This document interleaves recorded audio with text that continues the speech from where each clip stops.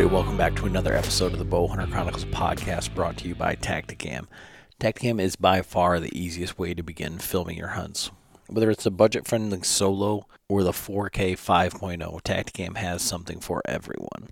And we've been using the crap out of these Tacticams. I've got some custom mounts built. We've been using them extensively. I'm sending some off to South Dakota with my brother. Frank's got some up hunting right now. John's got one. I've got one. Last year we filmed one kill, and this year we've killed a couple of turkeys on film. We've killed one deer on film. Frank's shooting at all sorts of deer with the Tacticams. So hopefully by the time this whole season winds out, we'll have improved to more than one deer killed on video, and a lot of that will be thanks to the Tacticam. So seriously, a very easy way. We talk about it a little bit in this podcast, but what a great way to start filming your hunts.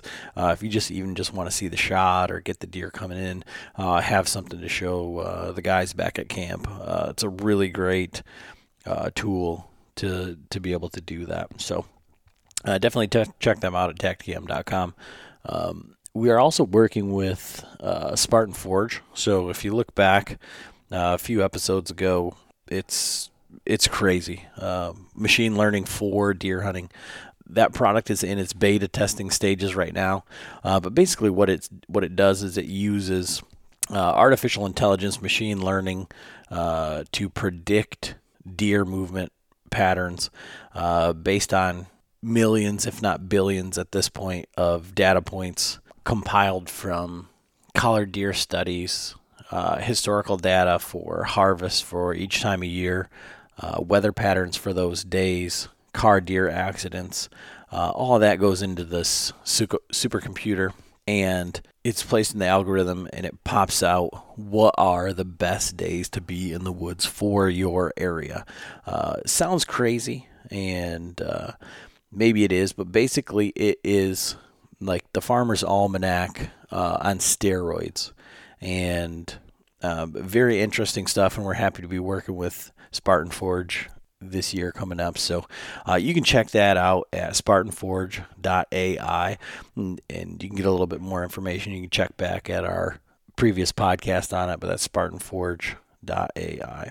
Today's podcast is Bill Reich from Lumenok. He's one of their staff coordinators, and we're talking to him about lighted Nocks and kind of the differences in them, build quality, etc. If you haven't heard the story of John shooting the Jeep with an arrow, we go through that a little bit. We talk a little bit about Tacticams, but this is a pretty good episode. Interesting, to learn about the history of lighted Nock and the differences. We just think about them all as being the same. Yeah, you shoot them, no big deal. And then they break, and then you have to buy more. Lumenok's actually designed with replaceable batteries, so you can just, instead of spending more money on Nocks every time, you can just buy a couple batteries, replace the batteries, no tools operation. And it's based on a real Nock, so it's not a thinner, lighter. The material is no different than a normal Nock that you would come stock. So just a few of the things that are different about Lumenok, and we go through a little bit about that. But it's a fun podcast, lots of laughs, and I think you guys are going to enjoy it. So enjoy the episode. Thank you. Hey everybody, welcome back to another episode of the Bowhunter Chronicles podcast. We are into November, and podcasts are in the dark, late at night, trying to get in as much hunting as we can in between sits and rut activity, all of that, and honey-do lists, all of those things. And if you've been following along, my wife's birthday is it's the 8th. Nice. November the 8th. So I have to, plan my rutcation around that. And this year it happens to be on a weekend. It's a lot easier when it's on a Wednesday because she doesn't ever want to do anything, but it's the weekend, so it's got to be the birthday weekend and all of that. So, yeah, we're trying to knock these out as best as we can and keep everything relevant. Tonight we've got Bill Reich from Lumenok. We're going to talk a little bit about lighted Nocks and things that Lumenok has, and then a little bit about the show season here. As many of you know, the ATA show has been canceled. SHOT show has now been canceled. National Wild Turkey Federation, their show has been canceled. So we'll talk about how that's going to affect some of these companies going forward. So, Bill, how are you doing tonight? I'm doing well, man. Thank you guys for having me. Yeah, you kind of reached out and said, man, everything's kind of going sideways. You got any room for me on the podcast? We can talk about some of this stuff. But before we get into that, let's get a little bit of history on you and like your hunting style, where you're at, where you're from, how long you've been bow hunting, all that good stuff. All right. Well, I've been bow hunting for over 35 years now. I'm a ground blind hunter and unfortunately a disabled yet able hunter that can get out as long as I can with the modified setup that I have to do to keep my butt out in the woods for the longest amount of time possible. Okay. As far as anything else goes, it's been Illinois whitetail. I've hunted some in Iowa compound, and starting this year, this is my first season that I've actually used a crossbow, and I've had good success with it. 2 deer that are down and in the freezer now, and now I think I'm going to be picking up the compound again and getting out after them with it, and seeing what I can put together from that aspect. And you said you're in kind of like southern Illinois, right on the border there between Kentucky and kind of a few other states. Do you just hunt Illinois, or do you bounce around to all those states as the seasons open up?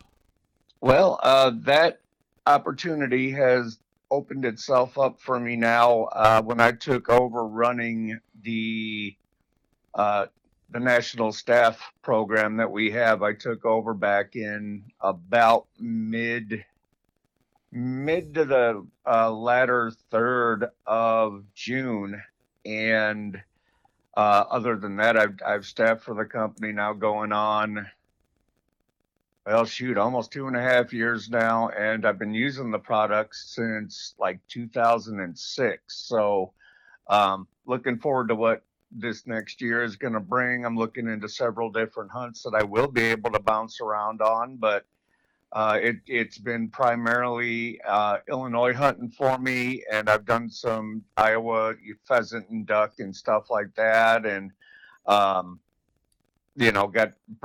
to start with my uncle and my grandfather out of Wisconsin. They went up every year to go hunting there, and when I was about 5, they brought me out into the woods, and they said that we need your help to track the deer, which they obviously already knew where it was, but they were introducing me to it. And then as years went on, they actually did request my help, and I was able to do so, and so that was the start of what the addiction that I have now is, and I'm not seeking any kind of treatment for it. And so back in those, so you said for 35 years, like, so what was the archery equipment when you started bow hunting? Let's see where that shows up in our archives here. Well, I had an old bear bow that I can't remember the name of it, but I remember shooting that quite a bit when I was at home, and when we went out to the range and stuff like that.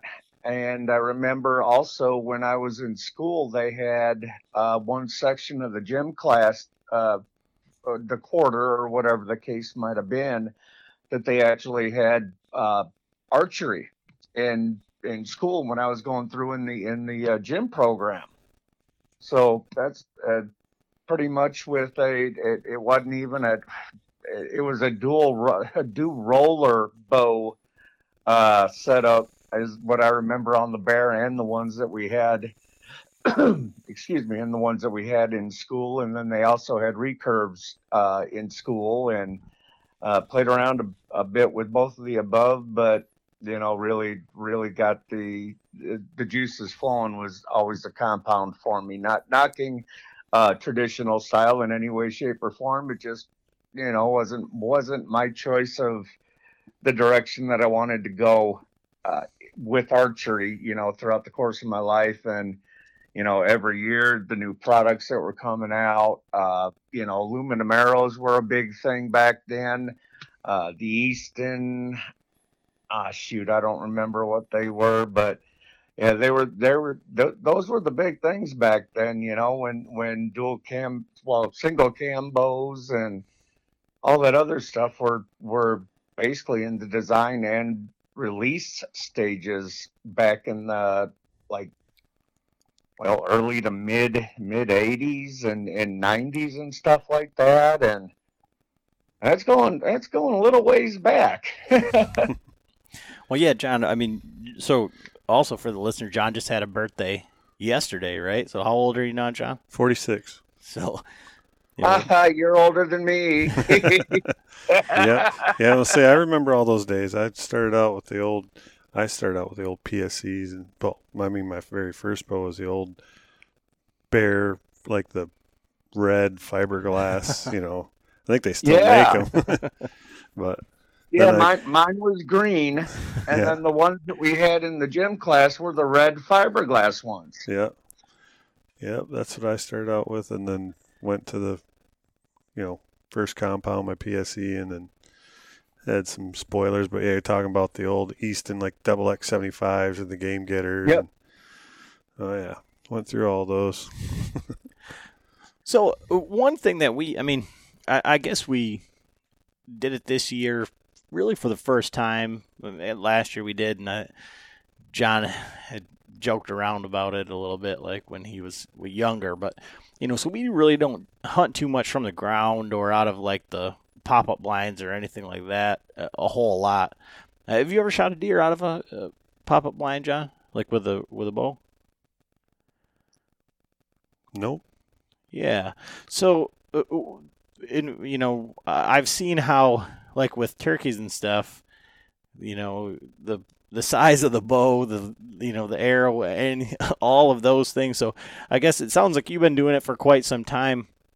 I guess what tips would you have for guys? Are you shooting a shorter axle to axle bow? I think one of the problems that I have is like how to position the bow with the arrow on the string. It sticks out 20 inches, 2 feet past the riser, right. All of that stuff. So I guess for guys that are hunting out of ground blinds with a bow, what are your setups, or what things have you learned over the years, and as far as that goes? Well, I started out when I was at least 20 years younger, maybe even a bit longer, when the ground blinds were really first coming out. Anything before that, I made my own blinds. I grabbed deadfall limbs and branches, and in Illinois we have a tree that was less than brilliant deduction by the Department of Forestry, the Russian olive tree, which now grows absolutely rampant. And so that was part of our deal, is we needed to cut, for the properties that we were allowed to hunt on, we had to cut those trees down. And so they'd be, so the oaks and cedars and everything else would grow and not get choked out by those trees. I forgot what the actual reason was that Illinois brought those in, but that was part of the deal. So we always constructed the ground blinds out of, like I said, deadfall limbs and whatnot. And my uncle and my grandfather, my uncle hunted from tree stands way back when I was little. My grandpa actually hunted with me on the ground. and he hunted on the ground the majority of his life up in Wisconsin. And I mean, he hunt bear, deer, turkey, you know, you name it, up in the North Woods up in Wisconsin up there. So I mean, that was definitely a cool way to get brought up into seeing stuff like that, was seeing the bears out in the backyard and the deer just running around, you know, up there doing their own thing. And it just, ever since I was a kid, it just had me absolutely mystified on everything from the ground. And I really like being on the level with the deer or the turkey or whatever, you know, whatever I'm hunting. As far as it went, I started out with a doghouse style blind when I was, like I said, about 25 years ago, I believe, give or take. And anyway, that really wasn't a good blind for archery. You had to be positioned in it absolutely perfectly, and you could pretty much only draw back and shoot out one window. It was a good gun blind, mind you, but as far as archery, with a normal average size 6-foot male, give or take a little bit, you really were limited on space. And like you said, with I actually shot a pretty small axle to axle bow, but yeah, the arrow sticking out 20 plus inches out the front of it definitely played into the game of getting upgraded to the box blind, you know, the hub style, whether it be rhino or baronet or, you know, double bull was, you know, one of the big ones back years and years ago. And I got into actually a baronet 250 ground blind, and that allows you to move around a little bit more free. The arrow and the bow are usually pretty comfortably sat in there. You really don't have to worry too much about it unless you're clumsy like me and knock the bow over, and you know, then the broadhead goes through the side of the blind, and well, that's where liquid stitch comes in, and that fixes that right up. A few years back now, I upgraded to the Baronet 350s, which are significantly taller, and actually you could take two normal steps from side to side of the blind, and you can stand up. And I'm just over 6 foot, and I still have 6, 7, maybe even 8 inches on top of me. So that's going to be the way that I'm moving into, in forward years. But I'm a big fan of just, finding a little brush pile or a few trees that you can, kind of nestle in and, play that game too, where, you're flat out in their vision. So you're on the same playing field as them, and you're beating their senses with what you know how to do and what you've learned over the course of, your entire life. So that's definitely one of the big aspects that I love to do. And actually, I really don't use too many trail cams. In fact, I haven't in years. I like to go do my own scouting, look for the sign, and then find some little places that I can maybe just sneak into and just kind of nuzzle in real quick, and then go from there. Then the game's on, and you do the best that you can with what you got. I feel like you and John are kind of like kindred spirits in that regard. I mean, so John's never owned a trail camera in his life, and we got two of the new Tacticam Reveal cell cams. And if you listen to the last podcast, you'll know that John doesn't even know how to work the payment process because he paid for a year in advance when he was trying to do month by month. But yeah, thanks. So I want to throw that out there. But he's got this brand new cell cam that he's paid up for a year on, taking pictures in his garage right now because he has yet to put it in the woods. Yeah. A bunch of my guys are actually on staff for for Tacticam, and I've actually started using the cameras this year.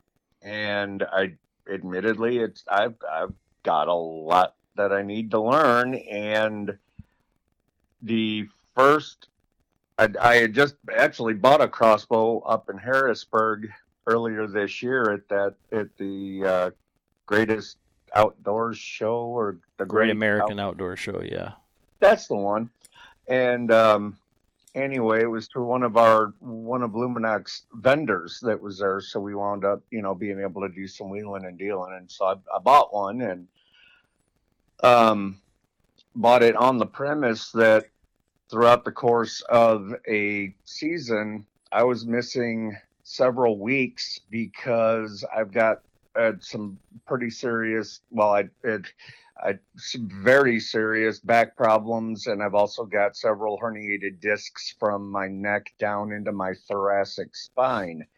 So usually I play the cards with, if my back's cooperating with me, I can go out. That's the biggest thing that I have to overcome with what I have going on.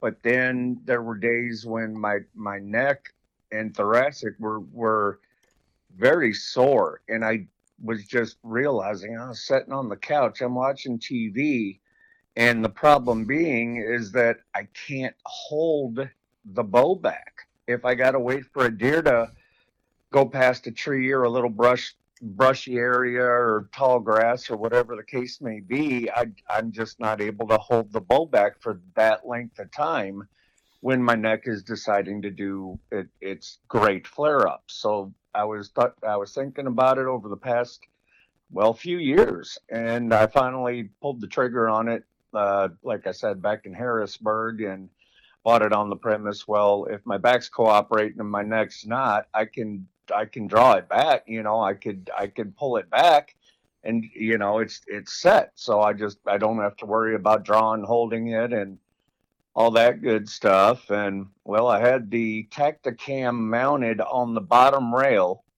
and I didn't realize that it was basically just shooting a picture of a black inside of a blind, but I got some great audio on it. Then I killed a small buck here last week, and basically they snuck up on me, so I didn't even have a chance to hit the button on the camera. So this old guy needs a little bit of practice with that stuff, but I'll get it. I'm determined it's gonna happen. Somehow, if it kills me, I'm gonna make it happen. It's funny because that's like the same stuff I've done. We were turkey hunting this spring, and luckily we had like 5 other cameras going, but I have my Tacticam mounted on my stabilizer, and it was like pointing right at the side of the tent.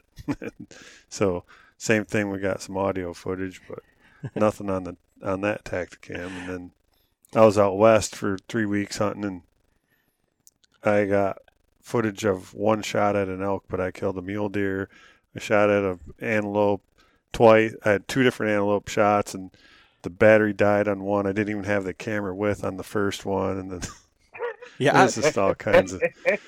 Yeah, so we work with Tacticam as well. We've got the other half of the podcast hosts is John's uncle, my father-in-law, and then his hunting partner. And these guys are old, retired, and they've got nothing but time to hunt, and that's all they do. And it's like, you guys need to video stuff. So when we were at ATA, same deal, they talk to the guys at Tacticam, and they're like, you got to do something, you got to do something, you got to do something. So we got these cameras for them. And then, so all of turkey season this year, John killed a turkey with Tacticam, but screwed it up.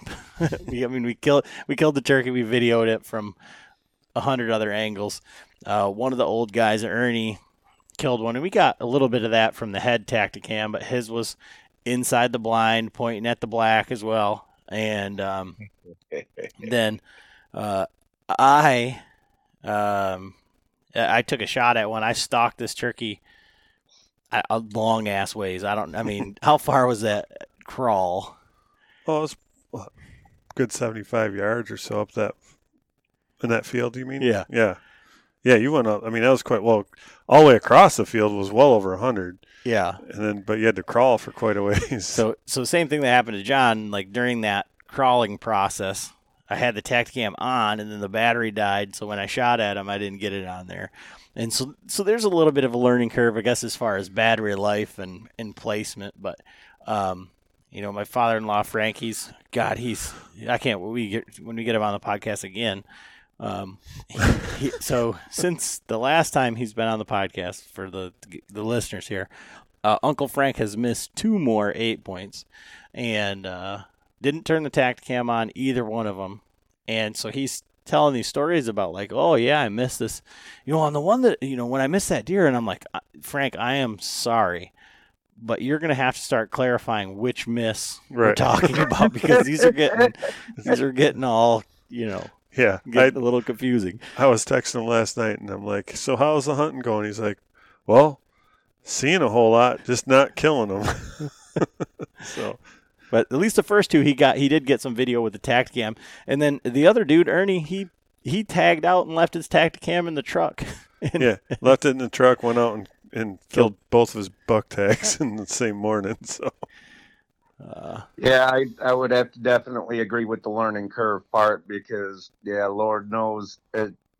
Like I said, I got great video of the black inside of the blind with pretty good audio, and the next time I didn't even, they snuck up on me. I was just concentrating on picking the crossbow up, getting it rested, getting my elbow on my knee rested and lining up the shot and everything, and I shot it. Deer dropped right on the spot, and then I realized, I'm like, dadgummit, I forgot to turn the damn camera on. I'm like, are you kidding me? So I'm going to hopefully remember when I'm going to be bringing the compound out, and I'll be, mounting it on the stabilizer as well.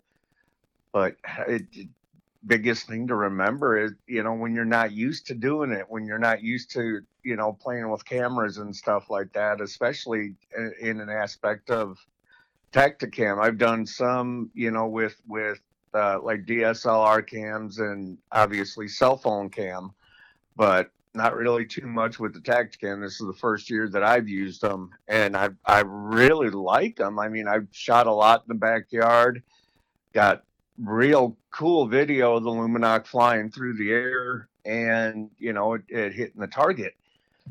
But I'll be dipped if it's something that it's about the farthest thing from my mind when I'm getting ready to shoot a whitetail.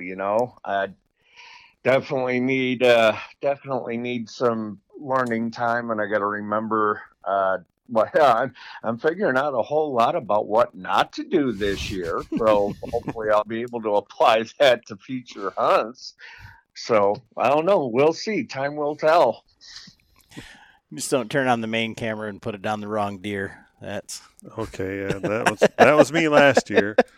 Yeah. Oh boy, yeah, I could definitely see us going for a while on this one. I last year had a doe come in, and I was actually filming my son, and he was completely screwed up on the situation. He was looking the wrong way, his bow was hanging up. Finally, I'm like, well, I'm going to shoot this doe. And so I walked around, and I'm like looking down at the camera. I had her in frame, looked back up, took one more range, and then looked down, like, yeah, she's still in frame. Drew back, shot her, and looked, and I couldn't see the Nock in the viewfinder. I was like, what the heck? So I didn't even, like, at that point, like, when I looked down, I didn't even, like, pan to look at the deer, or try to follow the deer. I was like, what the heck? And then, so I went back and looked at the footage, and I was looking at the deer behind her. Oh, geez.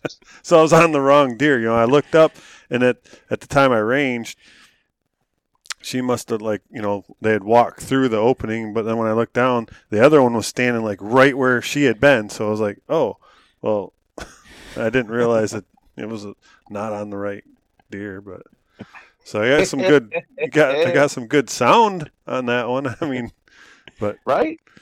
Yeah. Didn't get There's a bright side to it. I guess that would be it. Yeah. Had the audio footage.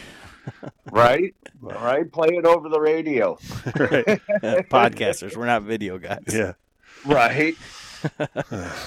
So, tell us a little bit about like what you do for Lumenok and kind of how you got into the role that you're at right now. Well, I've shot the product for just about 15 years, probably just a little bit shy. Never used any other lighted knock product. Never needed to. They always worked well for me, and got into them about 2, maybe 3 years after they were just getting out into the big box stores, Bass Pro and Gander Mountain, so on, Cabela's, whatever, whatever the case may be.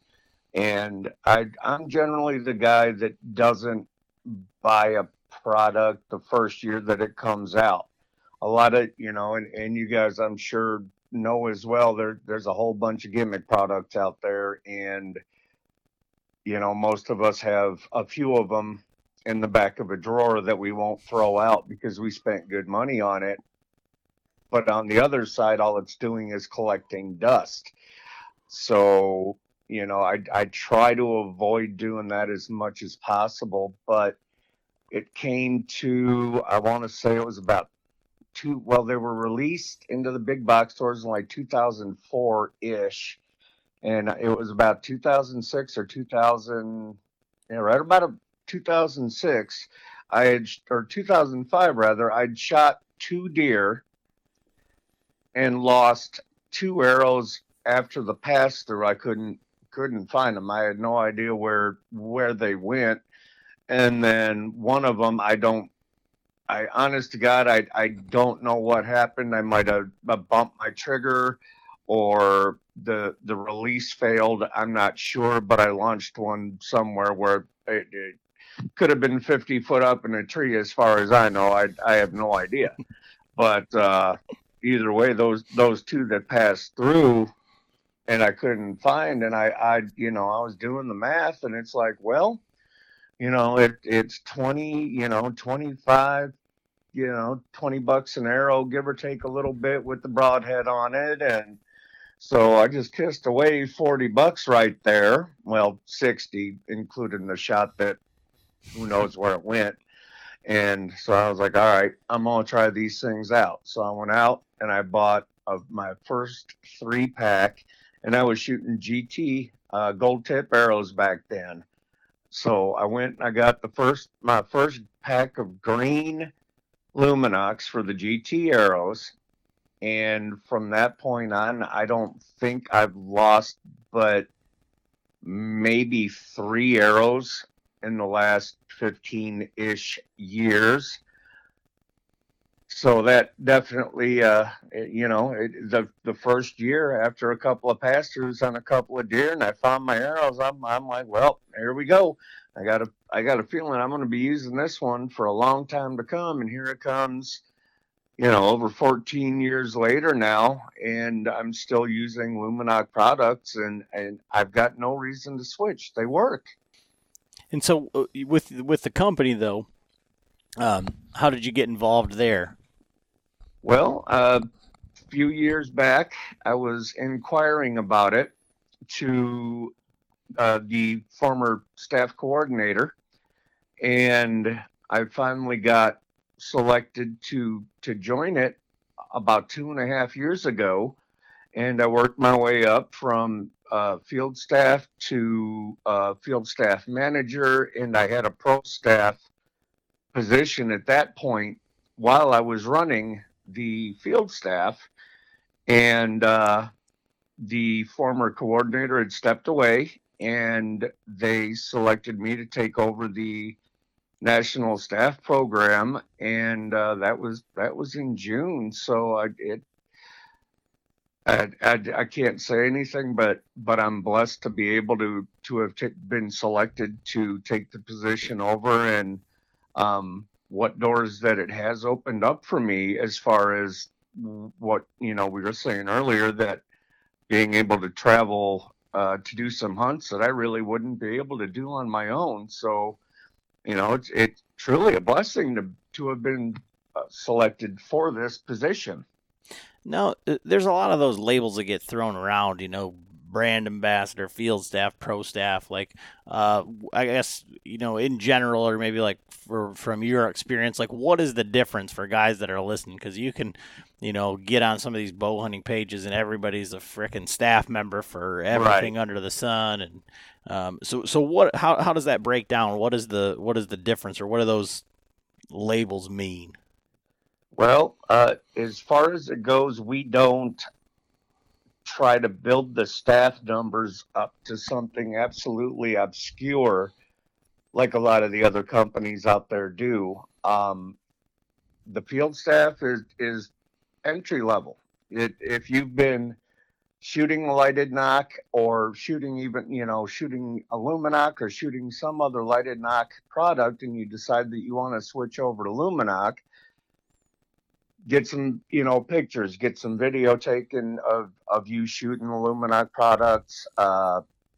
Then we can get into, an application process and whatnot. And then you're starting, you're getting your foot in the door, and the field staff side introduces you to trying to get more video work out, more pictures out regarding the Lumenok products, and just getting more familiar with everything else and the process that it takes to actually get the promotion to get up to the pro side where we actually release videos from staff, like we call them tech talk videos, which may be anything from an installation process to the battery replacement process, the challenge shots that we as the staff coordinator and managers design, or we sometimes leave that up to the staff members to pick some sort of a challenge that they want to do, and then the rest of the staff has to go about doing it. And again, getting into the pro staff side, you're doing a lot more video work, like out in the woods, getting video of the products doing what they're supposed to do, lighting up after pulling that trigger, whether it be on a crossbow or a compound bow. But it's really you start off on the field staff level, you get your foot in the door. They do offer a pretty decent discount in comparison to other companies out there, but we do our best to keep the staff at a level where we're getting production, as far as a little bit of getting some pictures out there every week and stuff like that.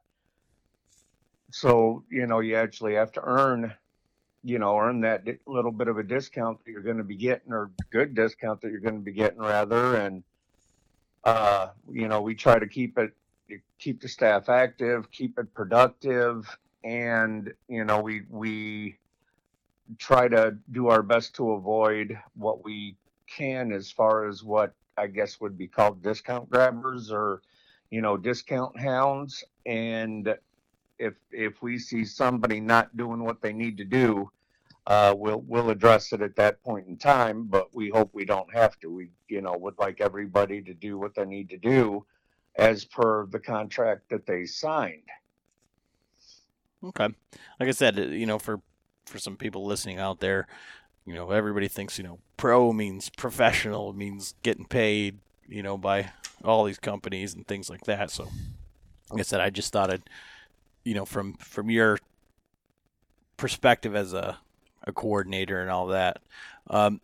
So I guess what's the history of the Lumenok as a company? I mean, how long have they been around, and I guess what are some of the products that they've got out, and how has it evolved over the years? Well, back in, I believe it was 1998, is when Curtis Price and Eric Price, the owners and inventors of the entire lighted knock deal, as far as it went back then, they went through, I want to say it was almost 20 different prototypes before they wound up getting the patent on it in 2002. And then by 2004, they were out in the big box stores and everything like that. Um, the products are uh, lighted Nocks. They have no moving parts on them, no switches. They don't require any tools to shut them off. They do have the replaceable batteries in them, and the batteries themselves have about a 40-hour continuous runtime, and I've seen that stretched out to at least double on some circumstances so far. Other than that, we got a HD orange, the green, and then the pink Knox. The pink Knox are part of that purchase price from that pink Knock actually goes to St. Jude's Children's Hospital. And I believe this year they had written them a check for almost $6,000, if I'm not mistaken. So I mean that's a very cool thing I like about the company as well. And not only for the brave kids at St. Jude's, I actually see the pink Knock better than I do the HD orange and the green. But what's kind of cool at the shows is you could, walk away from the booth with 3 lit Knocks and 3 different arrows. And you could have 3 guys standing next to each other, and one of them will see the green best, one of them will see the HD, and one of them will see the pink. So it really does make a difference as to what the individual's eyes see best. It's not a one size fits all deal. It really is kind of a cool thing to do at the shows, and you'll see that there's so many people that see the 3 different colors differently. That the greens pop to some people, and the greens seem to pop to people that are colorblind or borderline colorblind. That the green really jump out to them the most, and it's a pretty cool test to do when you're at the shows, which this year is, well, next year rather, is looking like it's going to be a nightmare from the show aspect. So I think we got everybody in the outdoor industry. We're trying to figure out ways to figure out how to make up some of that lost revenue from what the shows would actually bring in. So I just got a question here, and it's just, I had to have Johnny's got the packaging from the Lumenok, and every time I've always seen Lumenok, and you said the owners were the inventors or whatever or something. I'm like, who in the hell is Bert Coyote? It's like the Bert Coyote light 'em up Lumenok from Bert Right. Coyote. I'm like, who is this Bert Coyote guy? What a cool name if your name is Bert Coyote, right? So what's the story behind that?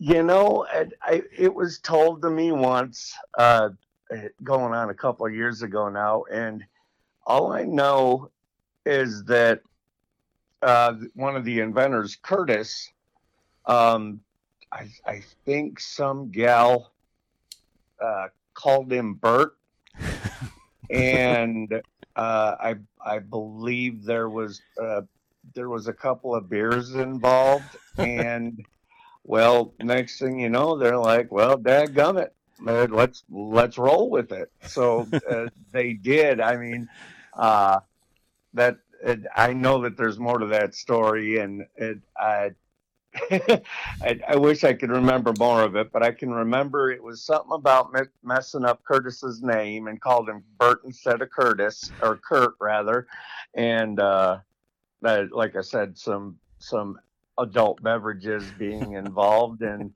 well, that just kind of it just kind of spiraled from there, and they decided to run with it. So it stuck, and that's and throughout the entire industry, pretty much every lighted knot company out there is has become synonymous with Lumenok, regardless of what product they actually have. A lighted knock is just a Lumenok all the way across the board, whether it be any of the other manufacturers or an actual Lumenok. So that's another thing we see at shows. Yeah, well, I shoot Lumenoks, and I'm like, okay, great, And they're like, well, yeah, why don't these have the universal adapters? And I'm like, well, because the ones you're shooting probably aren't Lumenok, because Lumenok are size specific to each application, all the way down to making custom outserts for the micro diameter shafts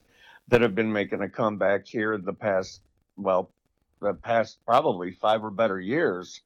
They kind of came back, they kind of came out, shoot, probably in the 90s, and uh, yeah, somewhere back then, and then they kind of just faded away a little bit. Then all of a sudden, within the past 5 years or better, it seems like the micro diameter shafts are making a bit of a comeback as well. But Lumenok won't sacrifice the durability and make a knock that's going to be that thin to fit in the actual back end of that arrow. They actually make a custom made insert made to order based on whatever arrow micro diameter arrow shafts that you have in the outer diameter and all that good stuff. And it's actually called the H Nock adapter. And like I said, that's custom made for the micro diameter shaft of any manufacturer.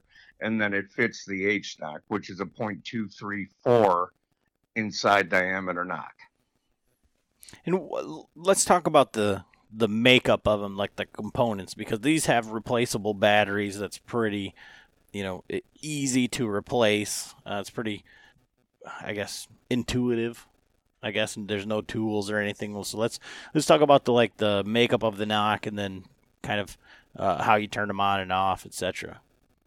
Well, like I said, there's no moving parts. The wire is a test wire that wraps around that battery after it's been installed into the knock itself.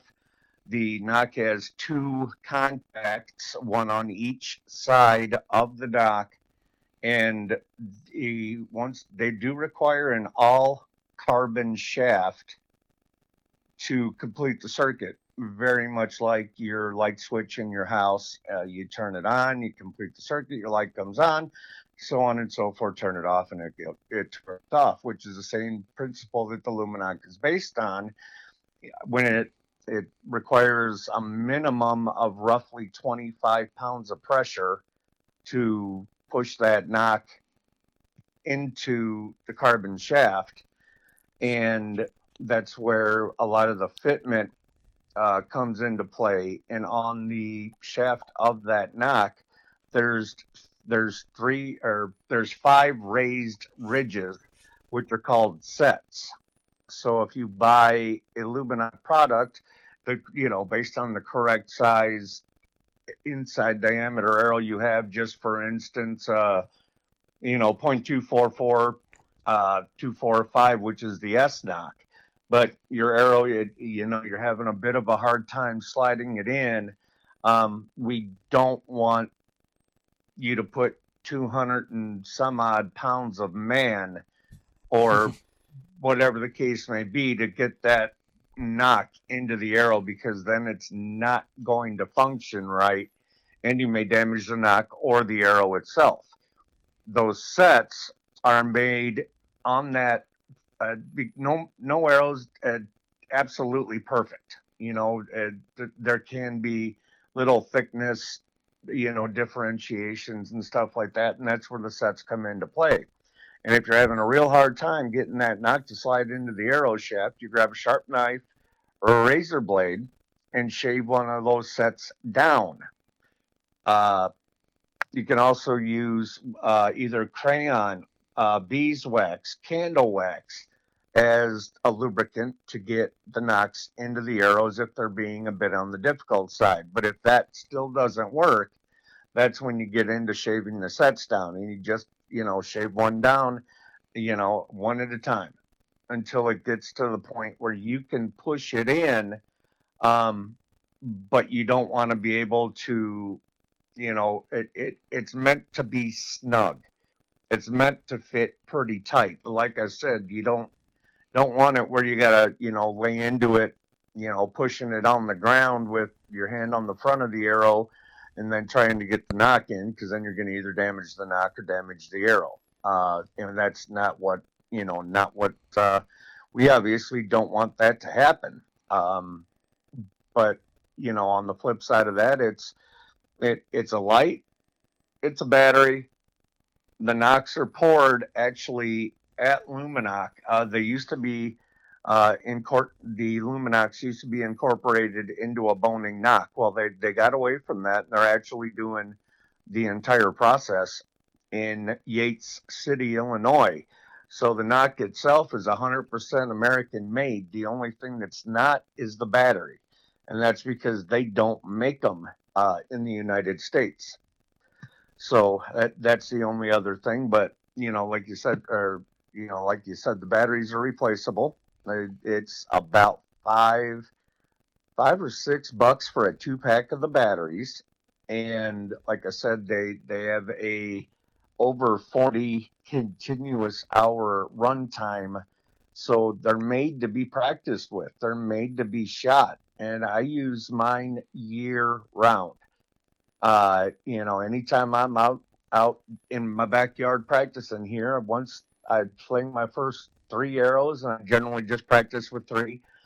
I don't turn the knocks off until I get them back in the house and turn them off, and then they're ready to go for the next time. And when I start seeing them get dim, I've got the batteries, as I say, in stock, to be able to just go ahead and do a quick swap out of the battery. But one thing I will tell you is there's a black O-ring that is on the battery that creates a seal,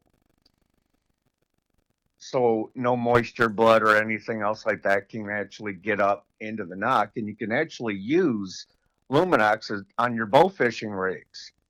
So that O-ring pretty much makes it a waterproof design, and you can use it in your bow fishing arrows and see that Lumenok, go flying through the water at whatever target, stingray, carp, or whatever you're going after. But I will say that black O-ring is it. Just imagine it being a piece of gold, because I found out on a couple different occasions that when you drop that O-ring onto a dark carpet or something of the sort like that, a dark hardwood floor, whatever the case may be, you're pretty much screwed without that O-ring. So I do suggest putting a piece of paper towel down or something white. So when you take the new batteries don't come with those O-rings.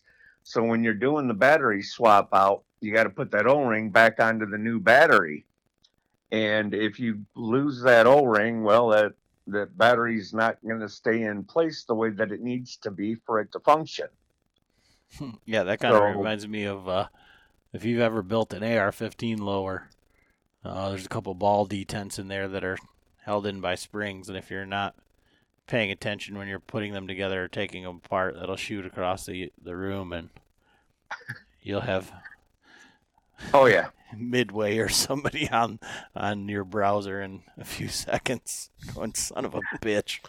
Yep. Oh yeah. You're sitting there, and next thing you know, you spent a half an hour, and you probably went over it 3 or 4, maybe half a dozen times, and didn't see it. So you can almost guarantee the fact that the O-ring is going to be found by your vacuum cleaner or power broom, whatever the case may be, before you find it. So, like I said, it's my practice now. I make sure that I'm doing it on a light surface with white paper towels. You swap the O-ring over. You can use a little bit of saliva as a lubricant to get the battery back into the knock, because plastic and rubber, they don't get along too well. So that rubber needs a little bit of lubrication to get it back up into that knock and seat it right. And then that wire you can touch. One of them's a positive, one of them's ground. The contact on the sides of the shoulders of the Nock, you touch that wire to it, and when you see it light up, you know that you got the battery all the way up in there, seated where it needs to be.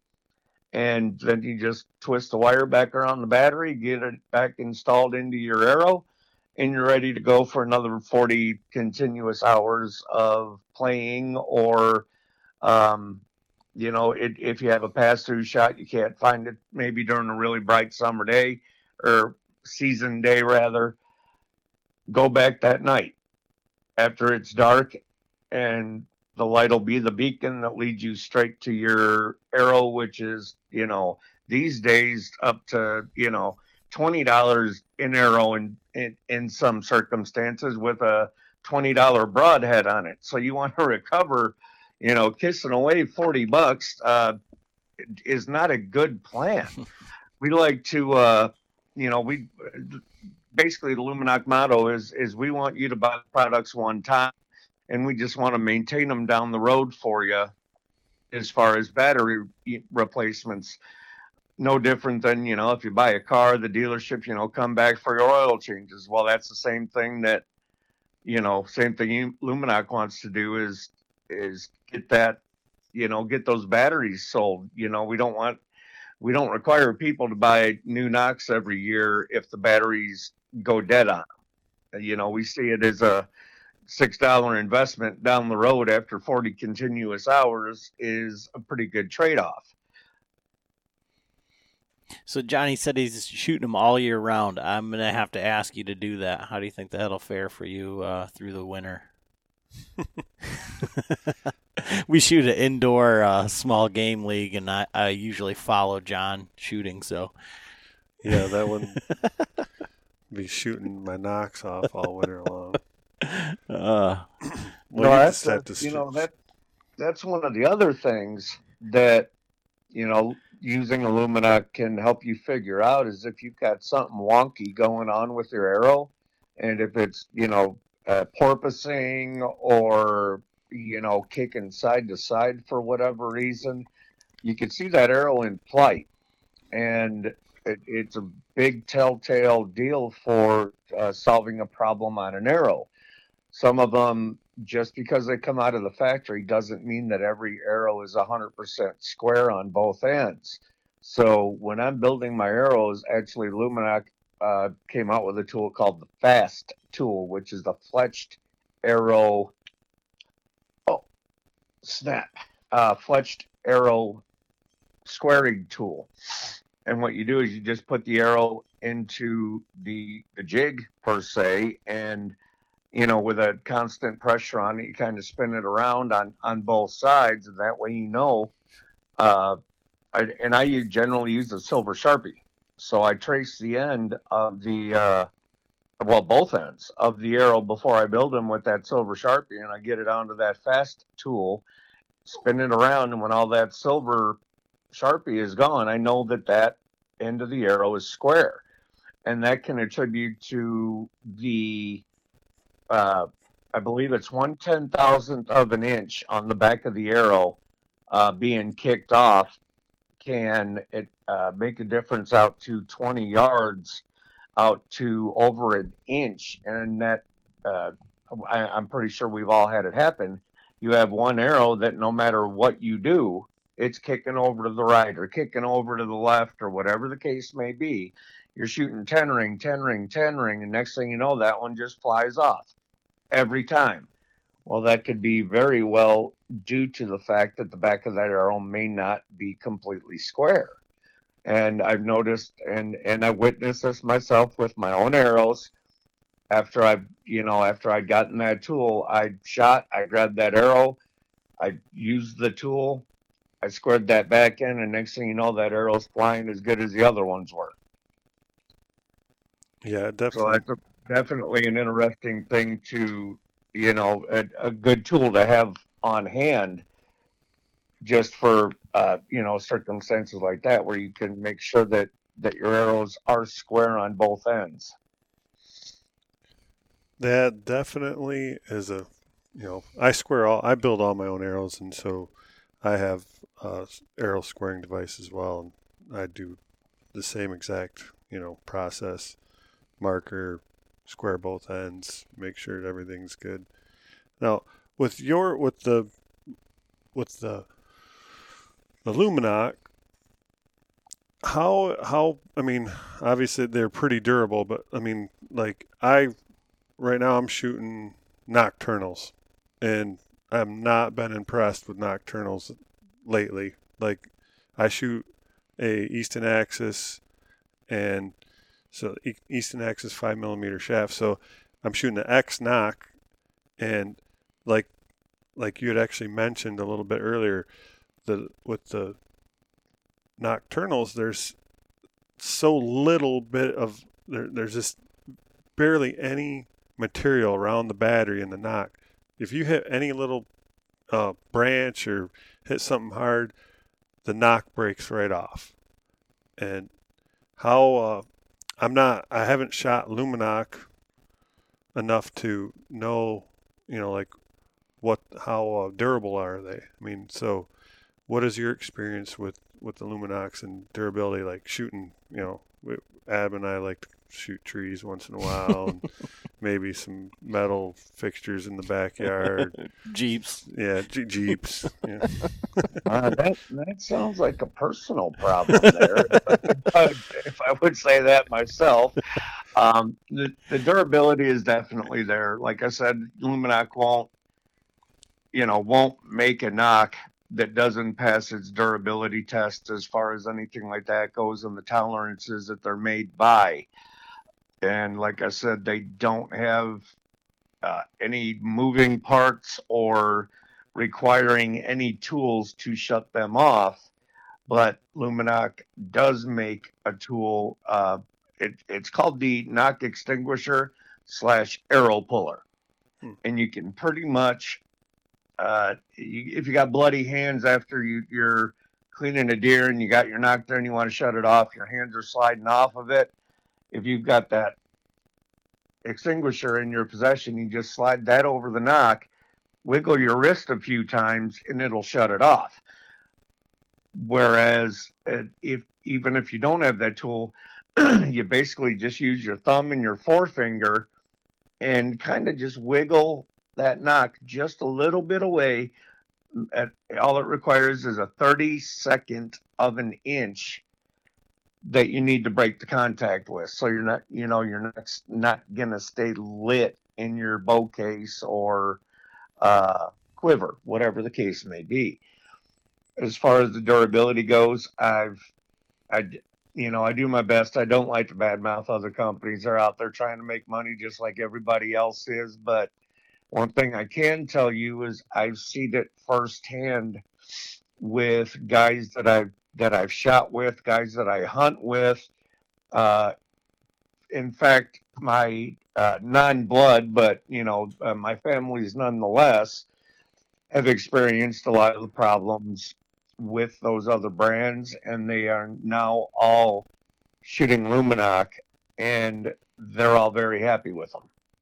So, as far as that goes, I know what I like. I know what I like to work with, and throughout the course of 15 years, yeah, I've shot the back of arrows and broke the Nock off, broke one of the ears off the Nock or whatever the case like that is. But what's cool about Lumenox is that you actually use that wire that's wrapped around that battery. And even if you have an ear that's snapped off, keep it in your pack. Because what you can do is get that wire and run it up through that positive side contact. That'll activate the Nock, and you just kind of fold it around a little bit. You drop that Nock on the ground, and you use that as a beacon, per se, as to where your first drop of blood is. So if you've got two broken Nocks that you've shot the ears off of, that Nock is still going to work, and you can use it, first blood. Then you go to the next one, and you got the other one lit up, put it there, you grab it, and you just kind of alternate. So if you're 10 yards or whatever away from where that last blood spot is, you can see that, you drop that knot there. So it's telling you, well, yeah, I don't have to go back and find that first drop of blood because that knot's there doing its job lit up. Yeah, the Nock to me looks like one of the stock Black Eagle Nocks that, I mean, basically. Yeah, I mean, yeah, definitely. I like the way the battery is not taking up part of um, the Nock shaft itself and losing material there. I mean, the light goes through it in the wiring, but like I said, the nocturnals that I'm shooting right now, there's no material there, and you spend $30 on a set, or $10 a knock, and shoot them one time, and then they're junk. I mean, it's getting a little bit ridiculous. So it's time for me to switch up and try something new. So now with Lumenok, I mean, you said they've been around for, I mean, how many years, and basically they haven't changed. Do they have anything new coming out, or I mean, or why change? Something that's already working great. That's pretty much what I mean. I can't speak for 100%. I'm not part of the R&D team, but they, like you just said, if it ain't broke, don't fix it. And that's kind of what they go by. The newest thing that did come out was the HD Orange Knock, which is said to be 30% brighter, uh, and that's 30% brighter than what the old Orange Knock was, and that's been out for several years now. But as far as anything new, uh, like you said, if it's not broken, don't fix it. And we don't do, there's companies out there that have these strobing and blue and all that other stuff, and through rigorous testing and excuse me, rigorous testing and all sorts of different tests, from the durability to which knocks get seen best. And the blue knocks actually don't fall into that category. And secondarily, for that blue knock to have the brightness of what the Lumenok green, orange, or pink have, they found that you'd have to actually run a 2 battery setup on it, which is going to increase the grains on it by like 10 or 11 grains. And given the fact that most knocks are somewhere about 12 to 14 grains, and then a Lumenok weighs, I believe, 26. So I mean, adding 10 grains to the back of that arrow, so we don't want to add another 10 grains on the back of that. Then you're going to have to worry about compensating on the front end for it and whatnot. And out to 60 yards, and I shoot pretty regularly out to that, and not much beyond it, because I don't have access to a property like that most of the time, but I do have 60 yards in my actual yard. And I don't notice any kind of difference between what a stock knock would shoot or, where a Lumenok would. And, like I said, Lumenoks are size specific, whereas, it's going to be the S for the 0.244, 0.245. The 0.246 is the GT knock, which gold tip kind of, crisscrosses there. And there's a few other applications out there that actually use the 0.246 size. The X is 0.204, and then the H is 0.234. And all of which are just, they're designed to be shot hundreds of times and, survive several battery replacements. And in fact, I've still got one of my original GT green Knocks that I had bought back in like 2006. And if I put a new battery in it right now, it'll light up just as bright as it did the first day that I went ahead and installed it into that arrow. So they do stand the test of time. As far as shooting a Jeep, I can't tell you that's. I'm pretty confident that that's not in the testing procedures that Lumenok has done, nor I don't think they're going to start that kind of practice. Yeah, But I don't. I may be wrong.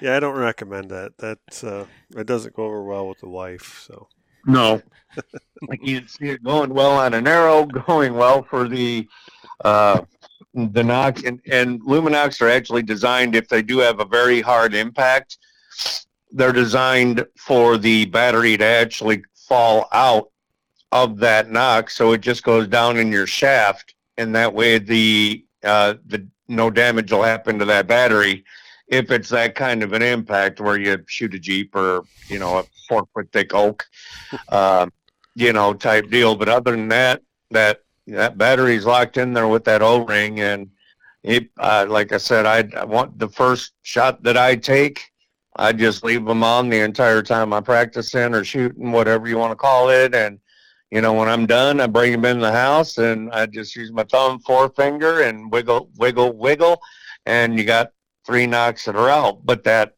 extinguisher is a very handy tool to have for sweaty hands if you're just sliding off the Nock, and you can feel that there's 3 raised ridges on each ear of the Nock, which is more for grip. Crossbow. The Lumenok crossbow Nocks are a little bit more difficult to turn off via hand than the actual arrow Nocks are.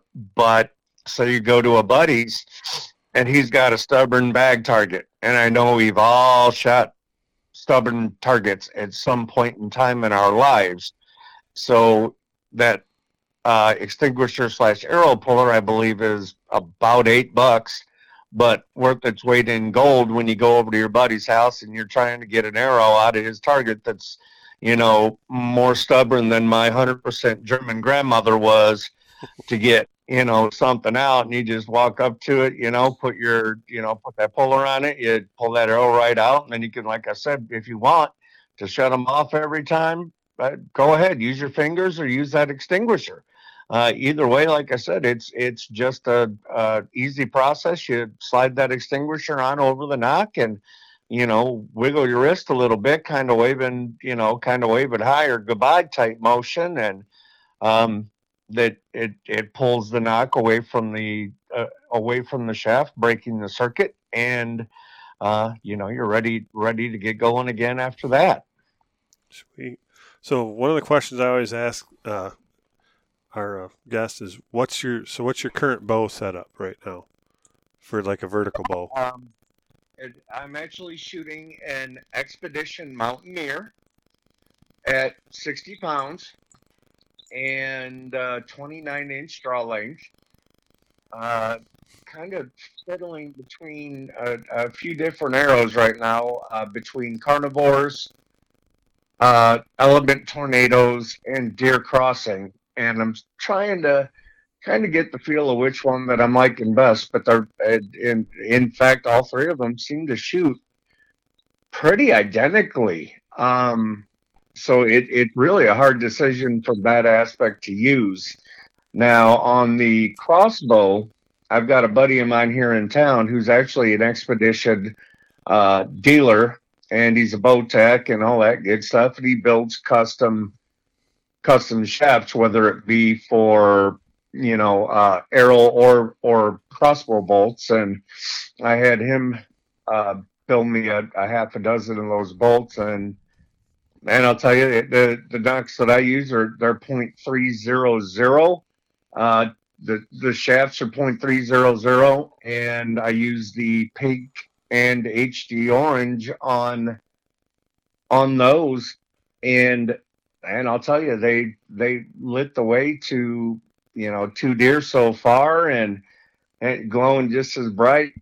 It helped me, definitely helped me find the deer, and they've helped me many times. I can't even count over the years where I've been able to recover my arrow after a pass through, or the shot that, the bow was off on, or it was the wind or the humidity or the arrow's fault, because I mean, we as archers, we never miss. It's always got to be something else, whether it's the bow, the arrow, the release failed.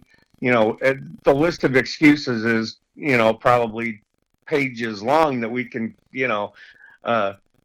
go through, but we're never off. I mean, we're dead accurate with every single shot we take. Yeah, right? Sure. Well, that's why I have John build all my components, so it's not my fault either way. Yeah, he can just blame me for everything. But I definitely, like thinking about you do all your hunting on the ground, so when you get a pass through, your arrow's going, like when we're shooting, when we're hunting out of a saddle or a tree stand, and we get a pass through, it's usually right there on the ground, or stuck in a log or something. Where when you're at ground level and you're going through, now you're talking, it could go 20, 30 yards back behind the animal or farther. Yes, sir. So definitely a good lighted knock situation for ground hunting. Oh, yeah, that's definitely for sure. And just like any deer, or whether it be elk or deer or moose or bear for that matter, they never tend to expire in an area that isn't basically the thorniest, nastiest, thickest stuff that you have to go through to actually get that deer. Or again, like you said, it with the arrow on the pass through, it can go 20, 30 plus yards beyond that deer, and again, it never fails. It's gonna wind up in the thickest area possible. And you're coming in at night trying to find it, then you get there and you reach in and your arms bleeding after that point, and you're cussing everything that you possibly can out there after you get that arrow, or when you finally see the arrow, and then have to think of the plan on how I'm going to extract this arrow from said wild rose vine brushy area that you were not expecting to deal with at night. Right. Yeah, it's always going to be a fun factor there.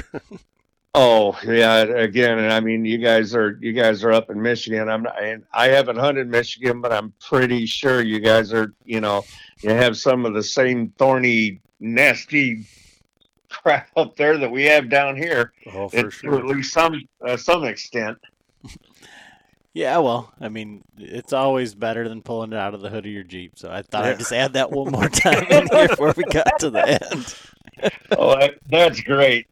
You're not going to let that one rest. And I got to say, that's pretty damn funny, if I do say so myself. I've done a lot of stupid stuff, but I haven't added a Jeep.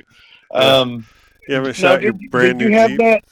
Did you have that hood taxidermied, or is it hanging on your wall? Well, I'm looking at it right now. It's parked right behind us in my garage here. And I put a little plastic trim. Luckily, I mean, we actually posted a picture of it on our Instagram, and people thought it was completely fake. But I'm like, listen, there's no way I would even fake. I mean, why would I fake this? It's like, right. I was paper tuning my bow, and I shot, and it went through my garage door, and my Jeep was parked outside right in front of the door. Oh, no. And it hit like right. I mean, I measured it was like a 1/4 inch off of dead center in between the headlights, and it was right when it went through. It hit the hood latch. Thank God. Otherwise, if it wouldn't have hit the hood latch, it would have went right into the motor. The top of the motor. So it hit the hood latch, and it deflected. It actually broke the arrow. It was a full metal jacket. Right. And it broke the arrow when the arrow went down, and almost put a hole through my the AC condenser unit. But I was going to say, you got lucky that you didn't pop that condenser or radiator. Previous to my back deciding to crap out on me, I was a mechanic, auto body man, painter, welder, custom fabricator, bikes and cars and stuff like that. And so I'm very familiar with automotive and motorcycle stuff from many years of playing with them. But you know what would have even been, more funny on that hood? You get one of those Band-Aid decals and you just put it on it. What Fixed. what Custom. Done. what I did is because I like to use the term clown all the time. Like, look at these clowns. We're clowns walking around the woods. And I'm like, well, I took one of my old arrows that were broke off, and it had like the red, white, and blue fletching, and a fluorescent like orange red knock, and I cut a little chunk of it, about an 8-inch piece with the fletchings, and I stuck that in the hood, and I was like, well, here's my clown badge of honor. It looks like a clown nose. And so I drove around with that for a day, and I drove over to my Uncle Frank's, and Adam, we were actually getting ready to do a podcast over there the night in the studio, and I'm like, well, here's the clown badge of honor. Check this out. And yeah, they all couldn't believe it. So, and then the people, like I said, when we finally showed the picture on Instagram, it took a few months because my wife she definitely was not happy with me. And I can't imagine she would have been. I wouldn't have wanted to be in your shoes when you had to say that, honey, I shot the Jeep. Well, I not only shot the Jeep, but I shot the door and the Jeep. right. I can't see that as, going over smoothly like, oh, it's okay, honey. I can imagine there's some couch city time after that if I'm not mistaken. Oh yeah. Yes, for sure. It took a little time to smooth that one over, but we're all good now. So good. I'm glad it worked out. So if people want to check out Lumenoks or any of that, where can they find them? Where can they follow along with social media? And if they want to reach out, how can they get a hold of you if they've got questions or anything like that? Well, as far as anything like that goes, it's the, Lumenok.com, and that'll pull you into what another great feature of the Lumenok company and of the website is right when you sign on get into the website and start. It's got a Nock selector feature where you input your manufacturer, model of arrow, and if you're shooting, compound or crossbow. And so you put in the, Easton and then the Axis or FMJ or whatever, and you're shooting a compound, it'll direct you straight to the correct Nock size that you're going to need. And that makes life a lot easier from that aspect because you're not having to, look through a book or, but it is on everything if you go to a big box store and you're wanting them, it's on the back of the package or the insert that comes with every Nock. And the one thing that, like I said, with the pink, it's the St. Jude's thing, and that's huge to me. But on the insert, there's a section that says stuff you must know. And I just want to be clear, it's not instructions. So guys are allowed to read this. That being said, it's stuff you must know. And I can guarantee you that 98%, 99% of everything that either myself or my staff management teams deal with is people saying that they wouldn't fit. That's where we got into the shaving, the set, and lubrication deal earlier here this evening. But the fitment, the sets, the lubrication, battery changes, even on that insert, So it's definitely something that people are going to want to read. It's it, primarily it's open the package, find the clock position that you need it to be on, whether it's odd vein up, odd vein out, whatever the case may be. Get the knock, slide it in, and with 25 pounds of pressure and above, that's what is going to activate that knock, and that knock's not going to shut off until you physically turn it off. But that stuff you must know is really a key thing for anybody that buys the Nox and makes the jump over to the Lumenok side. They really ought to read it. And if they decide that they don't want to, there's plenty of stuff that's available via YouTube on installation, and it's actually a lot of different pros out there, including the owners of Lumenok that have made these videos for instructional purpose. So, like I said, you don't put a 200 and some odd pound man on the front of the arrow to try to push the knock in, because then you're going to get then you get the stuff that, well, yeah, they're crap. They didn't fit. They broke my arrow, or when I tried to put it in, I broke the knock. Well, all that could have been very easily avoided just by reading the insert, the stuff you must know. And again, it's not instructions, so guys are allowed to read them. And that's pretty much about the biggest thing as far as anything that you're going to have installation question wise or anything else. It's covered in that insert and on YouTube.